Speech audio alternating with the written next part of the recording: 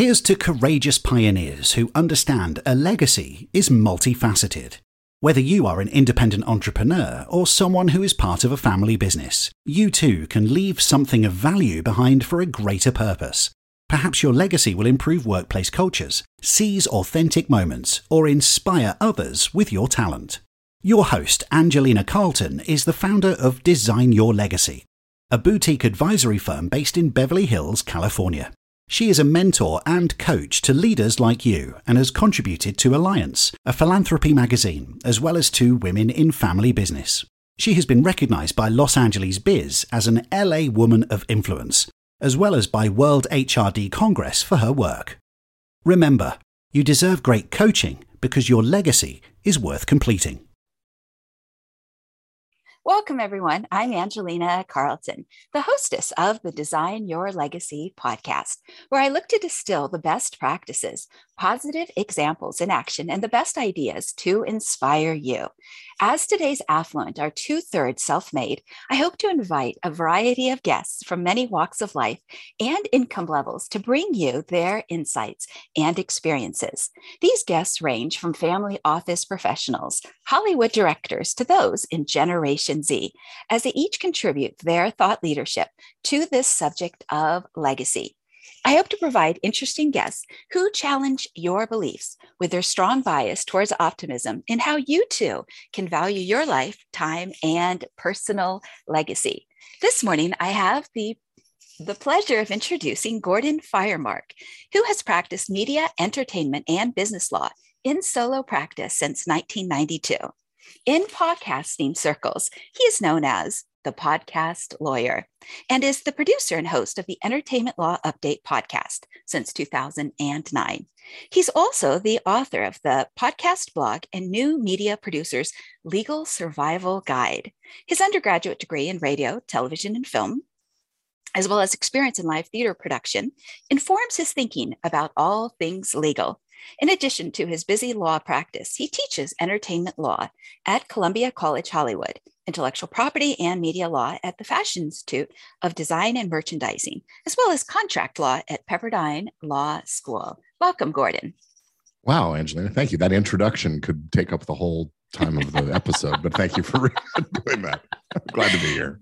Wonderful. And I thought that this was a very good topic to bring forward to the listeners and viewers because, like I mentioned before, I started podcasting a year ago and I didn't know all of the nuances. And I think that some of these distinctions are very important because if somebody chooses, when it comes to podcasting or another form of what I call intellectual property, and they don't know something, not only could they find themselves with a headache, but they could be blindsided by something that they don't even need to deal with. So I call this kind of like, preventive maintenance.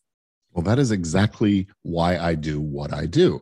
I value the multitude of voices. It's important to me that we have conversation about the issues, the controversies, the things that are important in life, in society, and whatever. And I think that everybody should have an opportunity to share their message, their ideas, and have their impact. Whether we agree with what they're saying or not, everybody should have that opportunity.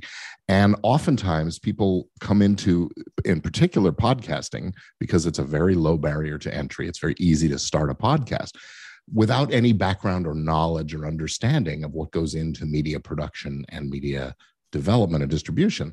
And that's where they start to run into these problems of no training as a journalist, no background or experience as a producer. And then they encounter these intellectual property and contract and privacy and defamation and all the kinds of things that we as lawyers, of course, have to think about every day.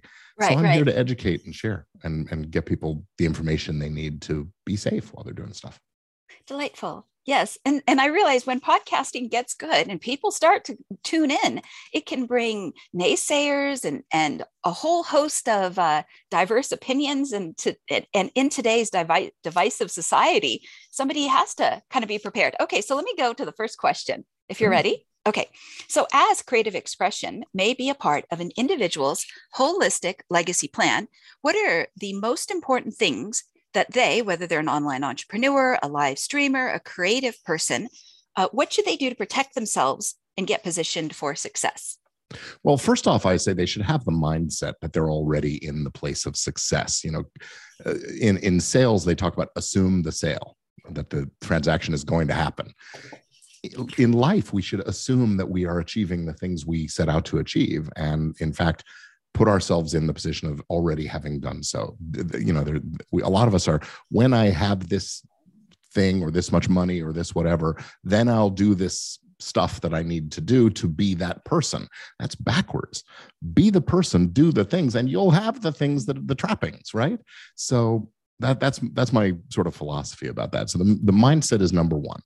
After that, planning and then doing the things that professionals, experts, people do. And to my way of thinking, that means having a structure to whatever you're doing. If it's a business or an enterprise, I talk to podcasters a lot, so I think they should have a business legal structure like a corporation or an LLC or something that helps manage the relationships among the creators and founders of the thing.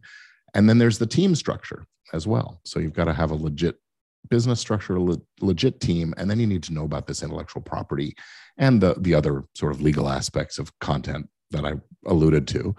And finally, you have to know who your customers are, what your clients are after, and how the structure of the relationships there, so you can sell and make money or whatever you're trying to do.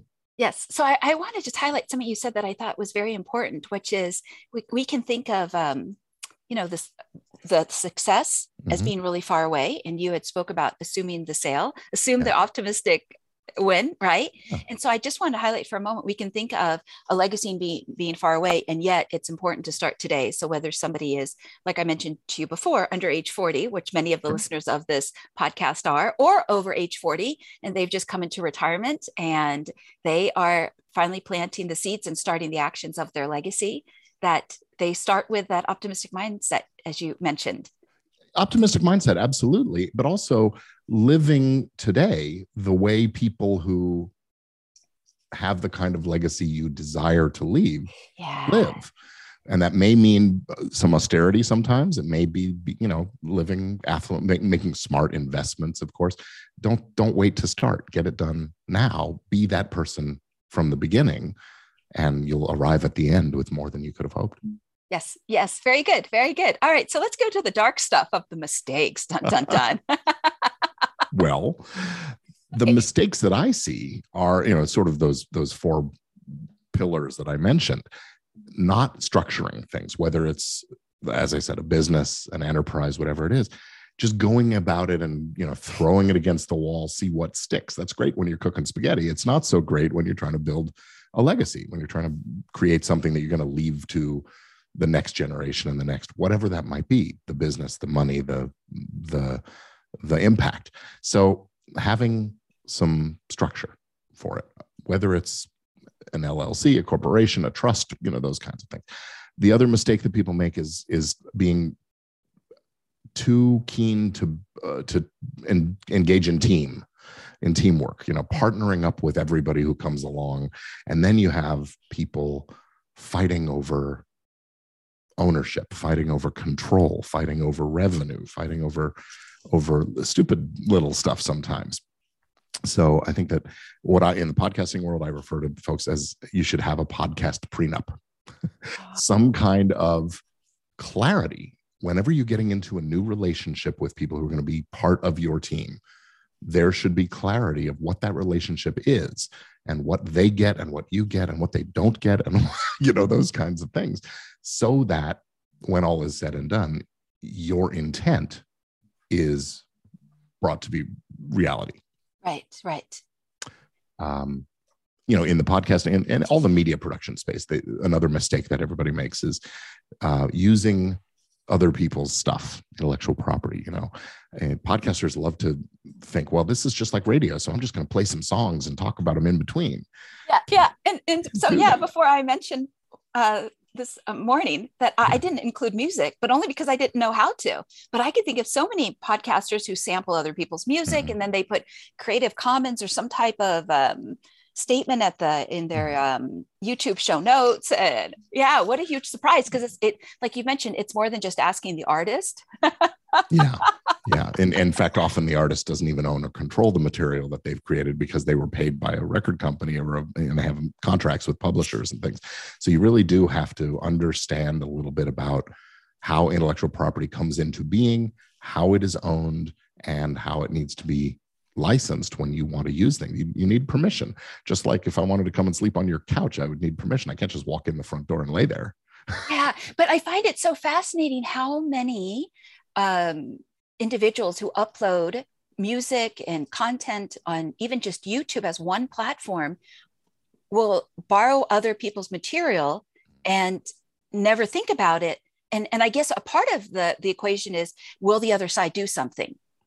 So YouTube in particular, and Facebook and a number of the other sites, they have these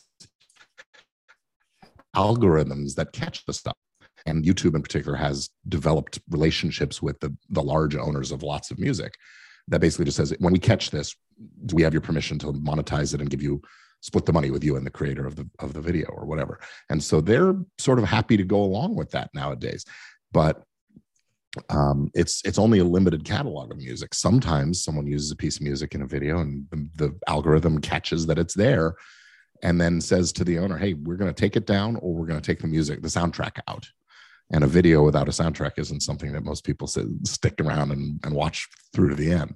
So, yeah, I mean, that's some of the consequences. Then if the actual copyright owner is unhappy about something, there are mechanisms, especially here in the US, just to get it taken down very quickly. And we on my side of things, we see it happening fairly often.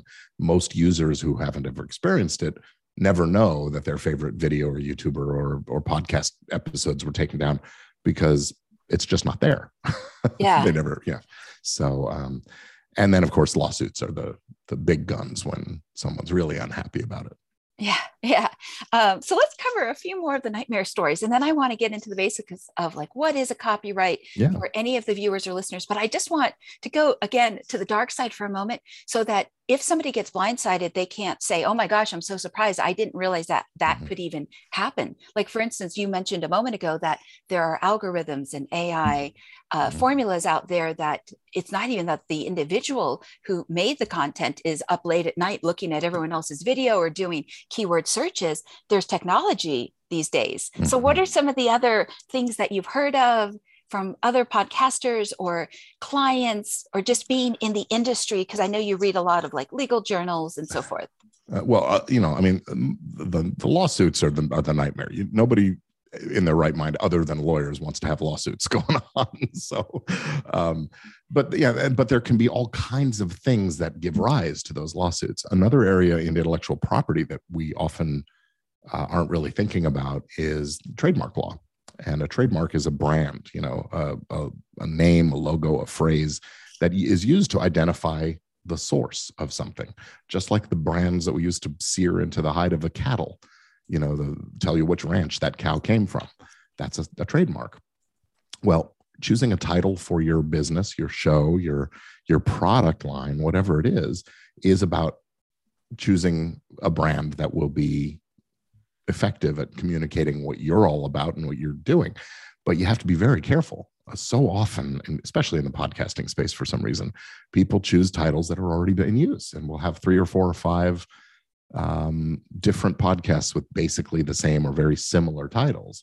And there's 2 sides to this. One, choose something distinctive. Don't choose something that's going to, you don't want to be just another one of the coffee podcasts. You want to be the podcast on the subject that you're talking about. So choose carefully, but protect what you do. So if you do adopt a title and you're sort of first in line there with it, get the protection in place so that you have the right to stop those others from competing with you in that sort of unfair way. Yeah, I just wanted to share that there's actually another podcast called Design Your Legacy. Is that right? And I just learned about it in the past couple of days. And I was like, wow. But she hasn't contacted me. I haven't contacted her. I'm not exactly sure, but like, do we just go on? It may be possible and fine and perfectly comfortable to coexist in the marketplace that way. It may be as simple as both of you agreeing to add the with Angelina Carlton. Sure, sure. or something like that. And I'm not even sure that her and I have the same niche market regarding who we are targeting. But the search engine, I should say, the Oh, podcast yeah. directories are essentially search engines. So if somebody searches for her and finds you and starts listening and then forgets about her, she's not going to be too happy about that, and vice versa. So, my point of view, of course, as a lawyer who does these things, is that it makes sense to get out ahead of these things as quickly as you can. Right. Because again, if you're relatively new to podcasting, changing the title is easier after 5 or 10 episodes than it is after 200. Right. Correct. Yes. So, preventive maintenance and proactive actions. Yes. Okay. So, and I'm not sure if this would be legal advice or not, but how would one get a trademark? Well, and what is infringement? Okay. I'm sorry. So getting a trademark is as simple as adopting the brand and use it in interstate commerce, very much the way you have with the title of your podcast or something like that. The scope of protection for that can be fairly narrow. It can be limited geographically. It could be limited to very specifically only what you're doing in your region. So it makes sense to register the trademark federally. That's with the United States Patent and Trademark Office. It's part of the Department of Commerce, and it's an official government agency, and it operates at the speed you would expect from a government agency. But with that said, once that trademark registration is in place, it's a very powerful tool in the arsenal if somebody does come along and adopt something confusingly similar, because you can right off the bat say, hey, if you had done a simple search, you would have found this. So stop using that name right now. Those kinds of things. And, 9 times out of 10 in these smaller spaces where, we're not dealing with very well-financed companies, they don't want to litigate these kinds of things. So then someone agrees to make a change or shift perspective on things and those kinds of things. So getting a trademark comes from use, and the registration, or I should say that registration is a nation by nation thing. And when you're dealing with an international medium, it may become necessary to register in more than one country and those kinds of things. So it can become a journey to do this, but starting here at home is always a good way to go. Very nice, very nice. And what is infringement and fair use? So infringement is the word we use to reference unauthorized use of someone's intellectual property, or violation of someone's rights, I guess you could say. So in the trademark space, it's that adopting of a confusingly similar trademark or service mark. In copyright, which, copyright, it protects works of expression, not the ideas themselves, but the way we write out those ideas or spell them out or record them or make a film or a sculpture. All those kinds of things are protected by copyright law. Using one of the rights that belongs to that copyright owner without permission is infringement. So making copies, making things that are derivative based upon the original, performing or displaying the original work without consent, all of those things can be infringement, and distributing the copies as well, of course. So basically, unauthorized copying is infringement. Yes. Very good, very good. I just think about, for instance, if someone's legacy includes expressing themselves, not just with like a vision statement and so forth, but in today's knowledge economy, it seems like more people are willing to hop online, and a podcast could be a part of them sharing their knowledge. And so, yes, I think that these nuances are very important, because nobody wants to do a bunch of work or come across a crossroads where, again, they're blindsided. Well, right. I mean, for example, you and I sitting down to record this podcast, you as the creator, and because of the agreement we have between us, you are the owner of this podcast episode. And I'm making my mark by contributing knowledge and information, but ultimately it's your legacy to leave this library of content. Yes. For the rest of the world to enjoy and experience and learn from. So that's a tremendous legacy, and it has value. And it's important that we don't dismiss the value of that content. Yes. One of the things that came up before was medium or the message, and I think, you had talked about, I think, like some other podcasters that got attacked for their message. Do you want to cover that at all? I think it was in a prior conversation. Yeah, we can touch base on that. So the expression, the medium is the message, is actually from uh, a, a futurist, a technology. I don't know how to describe him, but a fellow named Marshall McLuhan in the 1960s came up with this idea that the medium is the message. At the time, he was talking about television and filmed that to a certain extent. Woody Allen adopted that philosophy about his works and things. Anyway, but recently, as you said, there have been a number of situations where the message has become such a touchstone issue that people get very excited and upset about, that they've lashed out at the medium in response. So, for example, when the number one big podcaster, who I'm not going to name, starts talking about issues that relate to the pandemic that we've been going through. And I say the name, or should I not? yeah, let's leave it out. Everybody knows what we're talking about. But you know, there's been a bunch of musicians said, "Hey, take my stuff off of that platform because I don't like that you're carrying that podcast." And a bunch of other people have sort of reacted in the other way, saying he's great and he should have his voice, which I agree with. I'm actually among the people who took my content off of that particular platform, just not as a protest, but just I just don't want to do business with a company that isn't ready to be exercise a little bit of oversight on these kinds of things. So, you know, and that again is my right as a copyright owner of my podcast episodes. I get to say where they go and where they don't go. And that's how I preserve my legacy. Wonderful. Wonderful. Okay. Very good. So let's cover naysayers just for a quick second, and then we'll move on to some more questions. But let's say there is a naysayer that doesn't like somebody's opinion that's out there. I know you've mentioned before about due diligence, journalistic ethics. Mm-hmm. Yeah. Well, I mean, cancel culture has become a thing, right? That's the naysayers basically trying to get our podcaster in question taken off of his major platform. Right. My personal belief system is that is not an appropriate approach. While I will exercise my right to take my stuff off, I'm not telling them they should take his off. Yeah. So I want to say something about that right now. So on one hand, it's very interesting because podcasting is such a human, it brings such a human element that mm-hmm. people then can see a person as like, Gordon is more than an attorney. We get to see him speak. He becomes human. He drinks from his cup. You know, it's like, he's like me. You know, I like him. I trust him. I'm going to do business with him. Right. In some ways, I think about the metaphor of like Jennifer Lopez. And the story with her is when she had dated Ben Affleck back in the day, she got attacked right by the media, every tabloid cover and so forth. Pardon the phone. Okay. And yet, there were so many stereotypes and presumptions. Then she goes on American Idol, and America and the rest of the world gets to see her as kind and funny. And it just did wonders for her career and so forth. And I thought, well, that's very interesting. Isn't that what podcasting is doing by making us less strangers to one another? Yeah, that's an interesting point of view. I think, I mean, you're right. I think it gives people a deeper understanding of the people that they're talking. In fact, that's one of the reasons that I've chosen to use podcasting as a marketing tool in my business, my law practice. And I've made mistakes in how I've done that.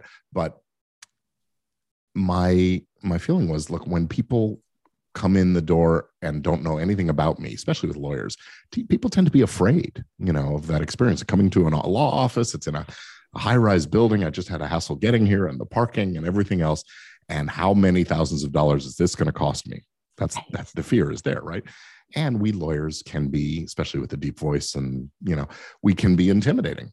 But if I do my podcast where I and another lawyer joke around and talk about cases and things like that, and I have my website and I'm visible, people can see my smile and hopefully hear it in my voice, that diffuses some of that. It allows them to feel like they know and they like me and hopefully trust me. Right. And lawyers are humans too. Right. Exactly. And know, like, and trust is what drives every decision to purchase, really, or to hire. Yeah. And to decrease the fear factor. Absolutely. Yeah. Like you had said before, if lawyers are deemed to be intimidating, then they can hear kind of how you approach the subject, what it is, you know, how you respond on the spot. And then, Yeah, then you get to be human. And that's where I'm pointing the flashlight. In today's Yeah. world of technology, I think humans still need community and knowledge. And what's your thoughts? Well, it's a double-edged sword, because if you're a jerk, people are Mhm. going to see that too. Sometimes, yes. I mean, assuming that you're not really good at acting and faking Yeah, your yeah. If you're not like yeah. doing the great acting job. Yeah, Mhm. yeah, yeah. Well, I'm glad you're not a jerk and people can see My plan to keep you fooled is working. Okay, very good. Okay. So speaking of legacies, I realize I'm putting you on the spot probably right here, but how do you define this word? Like, I know, for instance, lawyers love definitions, and the Mhm. etymology of this word has, its history back to the 14th century and so Mhm. forth. But for you, do you define it from a very humanistic standpoint or more from that legal Merriam-Webster's? I think my definition of it is a more humanistic definition than a legal or even a business. I mean, yeah, I think that a legacy, a legatee, a legator, a legacy is the thing that you leave, your business that you leave for other people to finish after you're gone, in a Right. sense. And I guess it fits that, and sometimes that's the legacy is what happens with your estate, your money when you're done, or your property. For me, a legacy is about leaving an impact, giving people information, education they can use, whether I'm here to help them with it or not. And so they can create their impact, and that will have a cascading effect, get the messages out. And the most important impact and message that I think I can have is on my 3 children. And if I can leave good people behind who will do good works, service of whatever kind they choose, and continue the idea of having an impact by touching other people with whatever it is, that's an important and powerful legacy. And whether I die rich or poor, if I have those kinds of people that I'm leaving behind, and my students, I count among this as well, I think that is a kind of wealth that can't be replaced. Brilliant, brilliant. So it's the idea of you more than just the tangibles. Yeah. Learn Yeah. from me and follow my lead and take it to the next step, I guess you could say, whatever that is for each person. But Yeah. Being a good person is the most important part for my kids. Absolutely, absolutely. And one of the things we also talked about before we started recording is, what I brought up, this concept of positive role models, because I think that in today's day and age, we need more choices than just what it might be immediately around us, especially with the pandemic bringing a lot of tragedy, but also just more than the professional athletes and celebrities and so forth. I think that there's something about when the ordinary gets to become the extraordinary, and if you can create this and get to teach as a professor at 3 different schools and impart your character to your children, then I think that's also someone who maybe doesn't have a good father, for instance, it's just for example, could be, on the sidelines looking, and they go, okay, that's great. And I think, one of the things that also happens with podcasts is, especially if the individual can see it, is you get to model it, which is much more powerful than, talking the talk. Right. Yeah. Right. Okay. So I'm going to put you on the spot again. So are there any guiding principles or values that you would honor with your legacy? Yeah. Well, I mean, I think I mentioned at the very top of the show that my most important value is speech, sharing, communicating, getting messages out. Okay. I think integrity is an important value, and that is being true to myself, to my word, and always adhering to the values. That is, doing work that advances my mission of helping people get their message out. Yeah, and coming from that position of strength. Yeah, absolutely. Yeah. So I want to touch upon one other legal thing, and it is the concept of opinion. If opinion is protected speech, or does it hurt someone's reputation regarding slander and libel? And I just wanted you to talk about that for a moment, because I know in the pursuit of happiness and the Constitution, in the amendment of free speech, what are some of the landmines with that, in addition to someone getting to voice, their own unique view, let's say outside of mainstream media? Well, the law, excuse me, the law is it's full of these sort of inherent contradictions. The Constitution says life, liberty, and happiness, and it also says, Congress should. Well, it says we have a right to free speech. There's also a provision in the Congress in the Constitution that says Congress should make a law protecting authors and inventors, so that the way it's been interpreted is so that others don't copy their stuff. Well, that's an inherent conflict with the First Amendment, right? Free speech. Ooh. And don't copy. So that's where the concept of fair use, which is a defense in copyright infringement claims, comes up.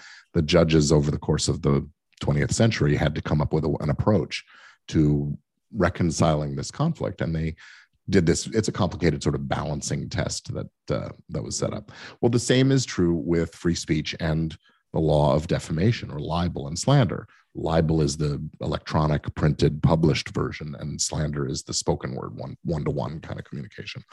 And it's publishing a message that is false, that hurts a person's reputation or standing in the community. And when we have, again, it's a conflict. You can't tell lies about people, but what about free speech, right? So same kinds of conflicts. Now, opinion, the way we can address that is by saying, well, look, if I have an opinion about a person, I don't think that person is a very worthwhile person. I would never invest with that person, something like that. Yeah. That's my opinion, and I genuinely hold it, so it's true. ...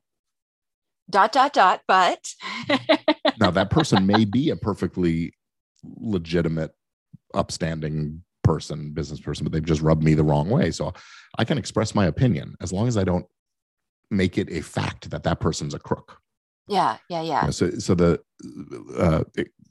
statements about people can fall on this sort of spectrum, and as soon as you cross over that line to where it appears to be factual, that's where we run into trouble with defamation. And so opinions are, as long as it's a genuinely held opinion. There's a funny case I'll just tell you about that goes back in my practice in theater law. I found this case where a theater director had launched a new play, and this critic came and wrote a scathing review of the play. Well, it turns out that the critic is his brother-in-law and had never even seen the play. He just wanted to take his brother-in-law down. So the lawsuit went forward over the defamation, the libel of this play and this playwright. And it came out that he hadn't seen the show, and it wasn't a genuinely held opinion. It was motivated by something other than wanting to inform the public about the reality of things.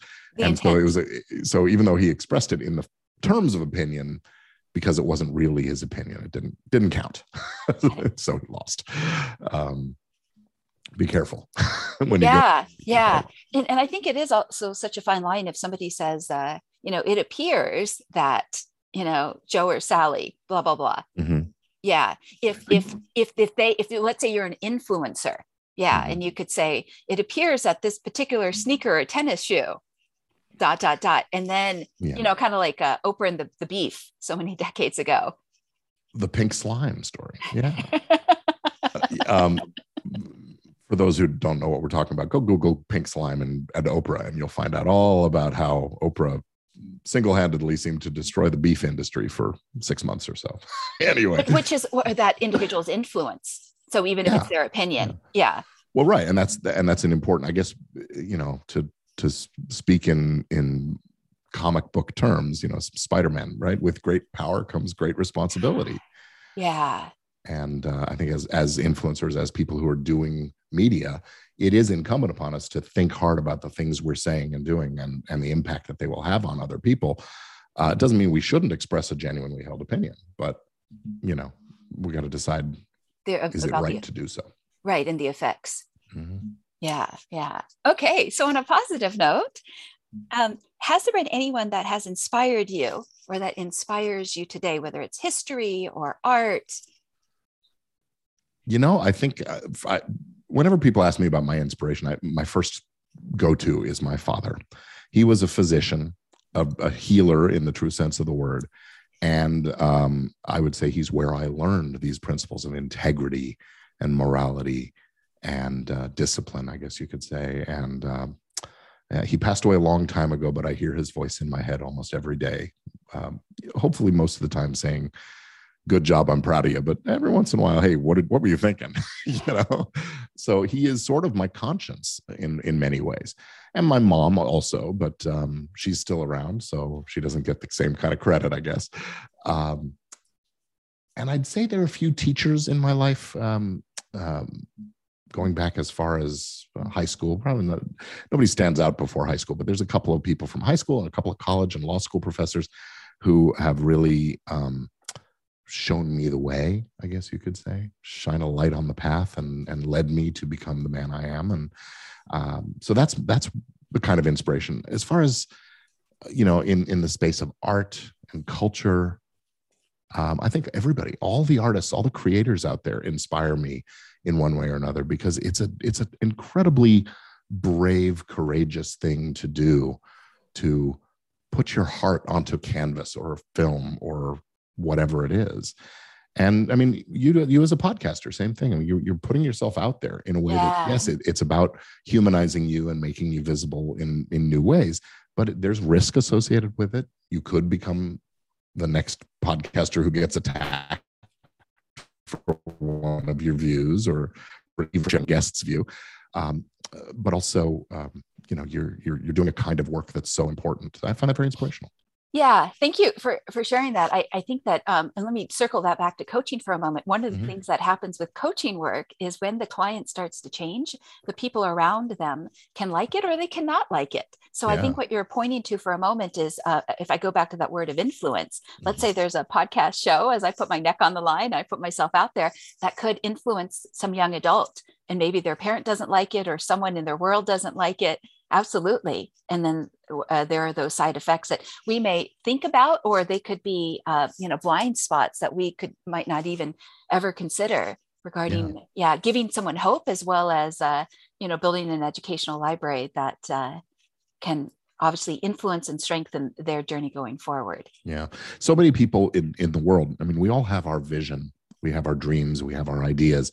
It's the ones who take the bold step of actually going out and sharing it, finding a way to communicate that. That's what really I find inspirational. And if you think about it, so many people never do. They go through their life, they have their vision, their dream, and they get up and they go to the job and they come home and they drink their beer and they watch TV and they go to bed. And that's their whole routine, without ever taking some extra step to get it out there. And so here's to all of the creators, whatever your medium, I salute you. Yes. Very good. Very good. So let's talk for a moment about individuals that do find themselves at what I call kind of that slippery slope of life, where it is just, they're dog paddling and they're not moving ahead. So was there anything that you had to face internally that you're willing to share, just even to touch on the surface? It could be internal, external, philosophical. Well, so anybody who looks at me now and sees me doing Facebook Live and YouTube and podcasts and being a guest on things and getting on stages and speaking would never think this is a guy who was a shy kid. But I was a very shy kid. And I had a lot of self-doubt, a lot of low self-esteem as I came to, even as I was starting in practice of law 30 something years ago. I just never really believed fully in myself and the way I could operate in the world and the kind of impact I could have until, it's quite a while back now, but I sort of had the crisis of confidence around the time my father passed, actually. And I guess somewhere inside it was, okay, you can't just follow him anymore. You've got to become the leader that he was. And so maybe that's it. But we all struggle. We talk about humanizing ourselves and others. I had a period where I was very depressed, and fortunately I got some help and got that taken care of, and I can say I'm not depressed now. I'm a jolly old man. And I love being able to share. And I guess what I've gotten in touch with is how inspiring it is for me to touch other people and teach and help people understand the world we live in from the legal standpoint, the stuff that I'm good at. Yeah. I think it was Tony Robbins who once said that the secret of living is giving. That's really good. Yeah. I hadn't heard that one, or maybe I had, but. Yeah, but we have to always get to that place. Yeah. And sometimes things have that, they crumble before they get rebuilt. And one of the Yeah. things about that is in order to be a giver, you have to have enough self-esteem to believe that you have something to give. Yeah. And not the imposter syndrome, which is a very common thing. Even podcasters, right? When you do a show every week, there are going to be those days where, well, who's going to listen to me? Why should I be the one talking about this thing? And overcoming that is mostly just about pushing through and trusting, having faith that in yourself and in the higher powers, whatever you choose to believe in, leading you in the direction you're meant to go. Yeah. Very good. Very insightful. Thank you for being vulnerable and sharing for that moment. Oh, my pleasure.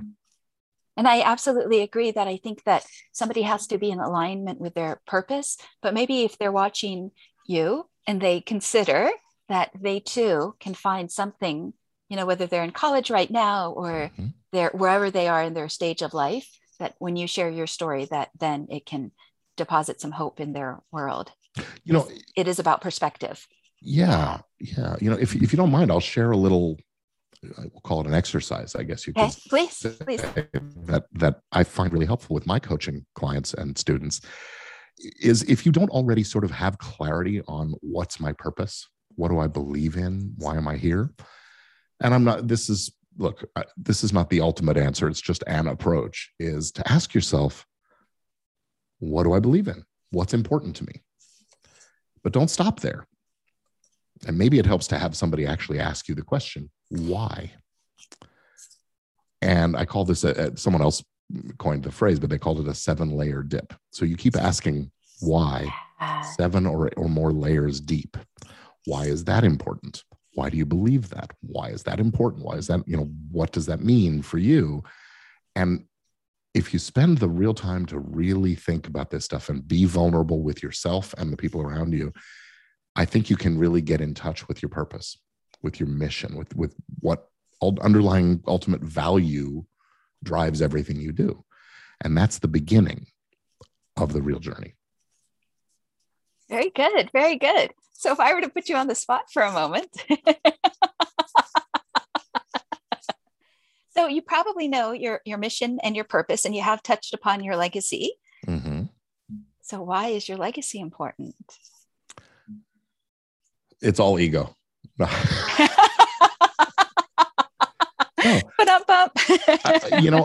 I believe that we only have this one world that we are in. We are all in it together on this journey, traveling around the universe and around the sun. And if we aren't going to learn to be together in it and get along and take care of our body, and in body I refer to the larger whole, the earth, the universe, everything, we're as a race, as a world, we are destined to not last much longer. As a human race. Well, not just, our planet we have a finite resources and finite access to the things that we need. So yeah, not just humanity, but all life on our planet theoretically could go the way of extinction. And, it's funny, I've never really voiced this myself out loud before, but I really think that, we all have to get along and we have to take care of ourselves and each other. And as a race, I think we can do so much if we let ourselves. And squabbles and conflicts and disagreements over sort of stupid stuff in the scheme of things really get in the way of accomplishing amazing things. So yes. Let's achieve the amazing. Absolutely. Bravo. Very good. Okay. So what is the hardest part of what you do? The easiest, the most interesting, the most fun? Okay. Well, the hardest thing there, I'm going to give you 2 hard parts. One is delivering bad news. Sometimes as a lawyer, the client's just wrong or there's just no way for them to succeed with whatever it is. Hopefully that doesn't happen too often. I view my role as being a creative one to help find the solutions. Yeah. Are these Dale Carnegie moments? I guess maybe. Sometimes the solution is just, hey, don't do that. Okay. Because I don't know if you can say to a client, like, you are wrong. Sometimes that's the job and that's the hard part. Okay. Right? Okay. I also, a lawyer who isn't good with confrontation, but that's me. I don't enjoy being confrontational. I don't enjoy the arguing so much. I enjoy the banter and the negotiation style of argument. I don't enjoy fighting over things. So maybe that drives my whole vision that we were talking about a minute ago as well. So the confrontation and the bad news are the bad parts, the hardest things that for me. And you know, what's interesting is that some attorneys, they love to argue. Oh yeah. No, they live for the confrontation. Absolutely. Yeah. I'm blessed. I discovered early on in my career as a lawyer, I worked for a litigation firm very briefly for a very good litigator, who is a bulldog and just not somebody you want to come up against in court or a dark alley. And he'd be laughing to hear me say that. But I learned that just wasn't me. I was taking it home with me at night. I just wasn't able to put it aside. And I got to be sort of that burning ulcer in the stomach was the signal. Hey, this isn't right for you. Yeah. Not a bulldog. I'm a bulldog with when you need to be. When it's my bone that I'm looking to hold on to, but I don't relish the fight at all. No. Yeah. You know, what's interesting, I might be putting my foot in my mouth a bit here, but I've heard that, I don't want to say mental illness in the legal profession do you know what I'm talking about? Yeah. It's interesting. All of the professions, not just lawyers, but doctors as well, very high suicide rates. Because of the pressure? The pressure and and the need to be at our best all the time. You know, failure is not an option, that kind of thing. Yeah. And so, yes, I think there's a lot of drug use among lawyers, and there's a lot of alcoholism, and there's a high suicide rate. And a lot of lawyers, when asked, just a few years into practice, if you had it to do over again, would you go to law school? The answer is no. I'd choose anything. I'd rather dig ditches, but I'm here now is what I do. That's very honest. Yeah. Yeah. I've been approached about, would you coach attorneys on their legacy? And I have not yet approached that market or come close to it. Cause it's this idea of, I don't know if I want to get into, because coaching can be confrontational sometimes. If you're calling the SHIT out, you're calling someone's stuff out. Yeah. And lawyers, just coach to coach, lawyers will argue their limitations really, really well. Yes. And they'll convince you that you're the one who's wrong. So be careful. Yeah. So just another quick question, and then we'll kind of go to some closing thoughts. And I'm going to ask you again what you'd like your legacy to be. But do you think with the drug use and so forth, alcoholism, do you think that's the escape, or do you think that's the thing that helps them perform at that highest level, even if it's burning the midnight oil for them? Oh, I think it's probably some of each for each different person. It's self-medication in many ways for people.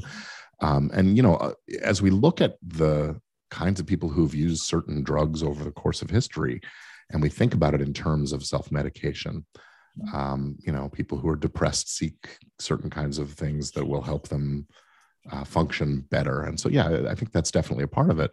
And the escape, certainly people just sometimes enjoy being able to cut loose and feel outside of themselves in some way. And that's Well, I think to circle back to something you mentioned before, it's important to know, why are you doing the things that you're doing? Like, in other words, what are your beliefs? And that fold, would you call it? To understand, what were the reasons why you got into this? Yeah. And I think that the more you are in touch with those deeper answers, the foundation, the less you're going to experience the emotional upsets and call it mental illness or the substance abuse or all of these things. Even just anger management gets easier when you know why you're here, because you know what to let roll off your back, right? Yeah. I just want to say one more thing about that, which is I was interviewing a gentleman, and he had done triathlons and so forth. And he said sometimes that those extreme sports are the place where the individual can release their anger, because they don't have control in other areas of their life, and they don't have the tools to know how to get that control. So if I were to echo for a moment again about the 7-layer dip? Yeah. I think that's something that's very simple and basic that anybody can do wherever they are in this world to peel the onion. And do it often, It's not just a one and done. You got to keep coming back to it and asking what's changed. Why am I doing this? Is this still true? That reality check is important. And you can do, and by the way, you can start the 7-layer dip with any behavior that you have. If you have a habit that you want to get rid of, ask yourself, why do I do this? Why did I start doing this? What was underlying that? Why was that important at the time? And is it still, and go from, as a shrink once said to me, if it's not one thing, it's your mother.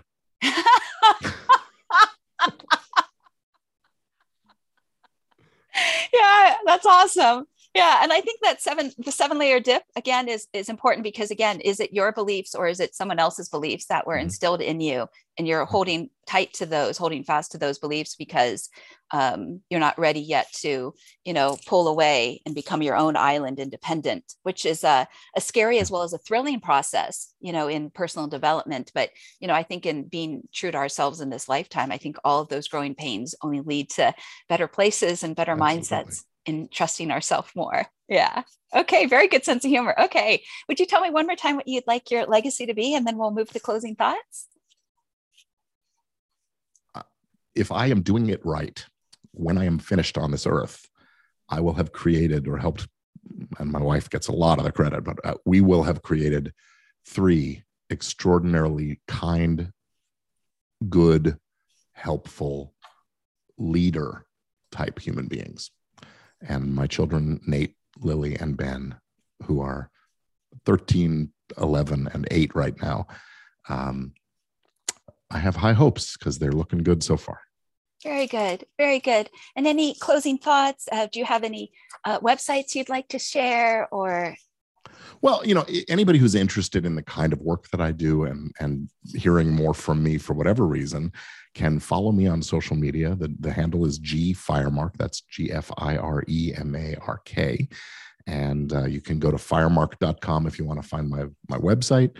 Entertainment Law Update is the monthly podcast. Exactly what it sounds like, a review of case law and those kinds of things. And you can also just go to gordonfiremark.com, which is sort of a clearinghouse for most of the stuff that I do. Very good. Very good. Thank you so much. Okay. Thank you so much for having me. Yes. I just want to highlight before we, I read my closing thoughts. Yeah. That I appreciate the honesty that you've brought to this conversation.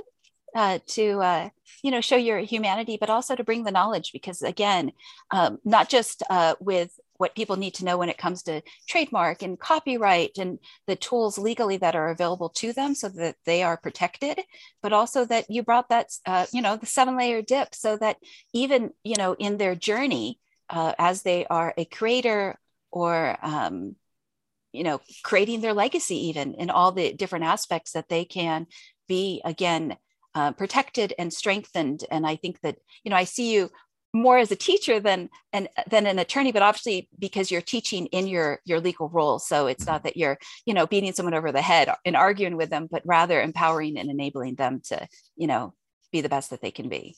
And thank you for saying that. And in reality, I view my work as a lawyer very much of the time as teaching my clients how to do the things the right way or what needs to be done, because yes, they can hire me to do it for them sometimes, but they won't have to hire me to do it for them if they get it right without, messing up along the way. So probably takes money out of my own pocket when I do it that way, but that's okay. I'm here to help. I want people to achieve their dreams, get their messages out, and have an impact on the world. And if I can be, I've always been behind the scenes guy. And this is no different. I want to just help it happen, and I'll stand by and enjoy your applause. Very good. Okay. So in closing, I'm Angelina Carlson, the hostess of the Design Your Legacy podcast, as well as the founder to Legacy Planning, a boutique coaching and advisory firm based out of Beverly Hills, California, but international in those I coach. I hope to dive deep into subjects that can help a person define, develop, and execute their legacy, and continue to scour the landscape for those who can be great resources to every dimension of your legacy. For many listeners, there can never be enough education and preparation in their moot around the castle. Whether you find yourself with new wealth or generational wealth, may the content of this channel be an anchor in any storms ahead.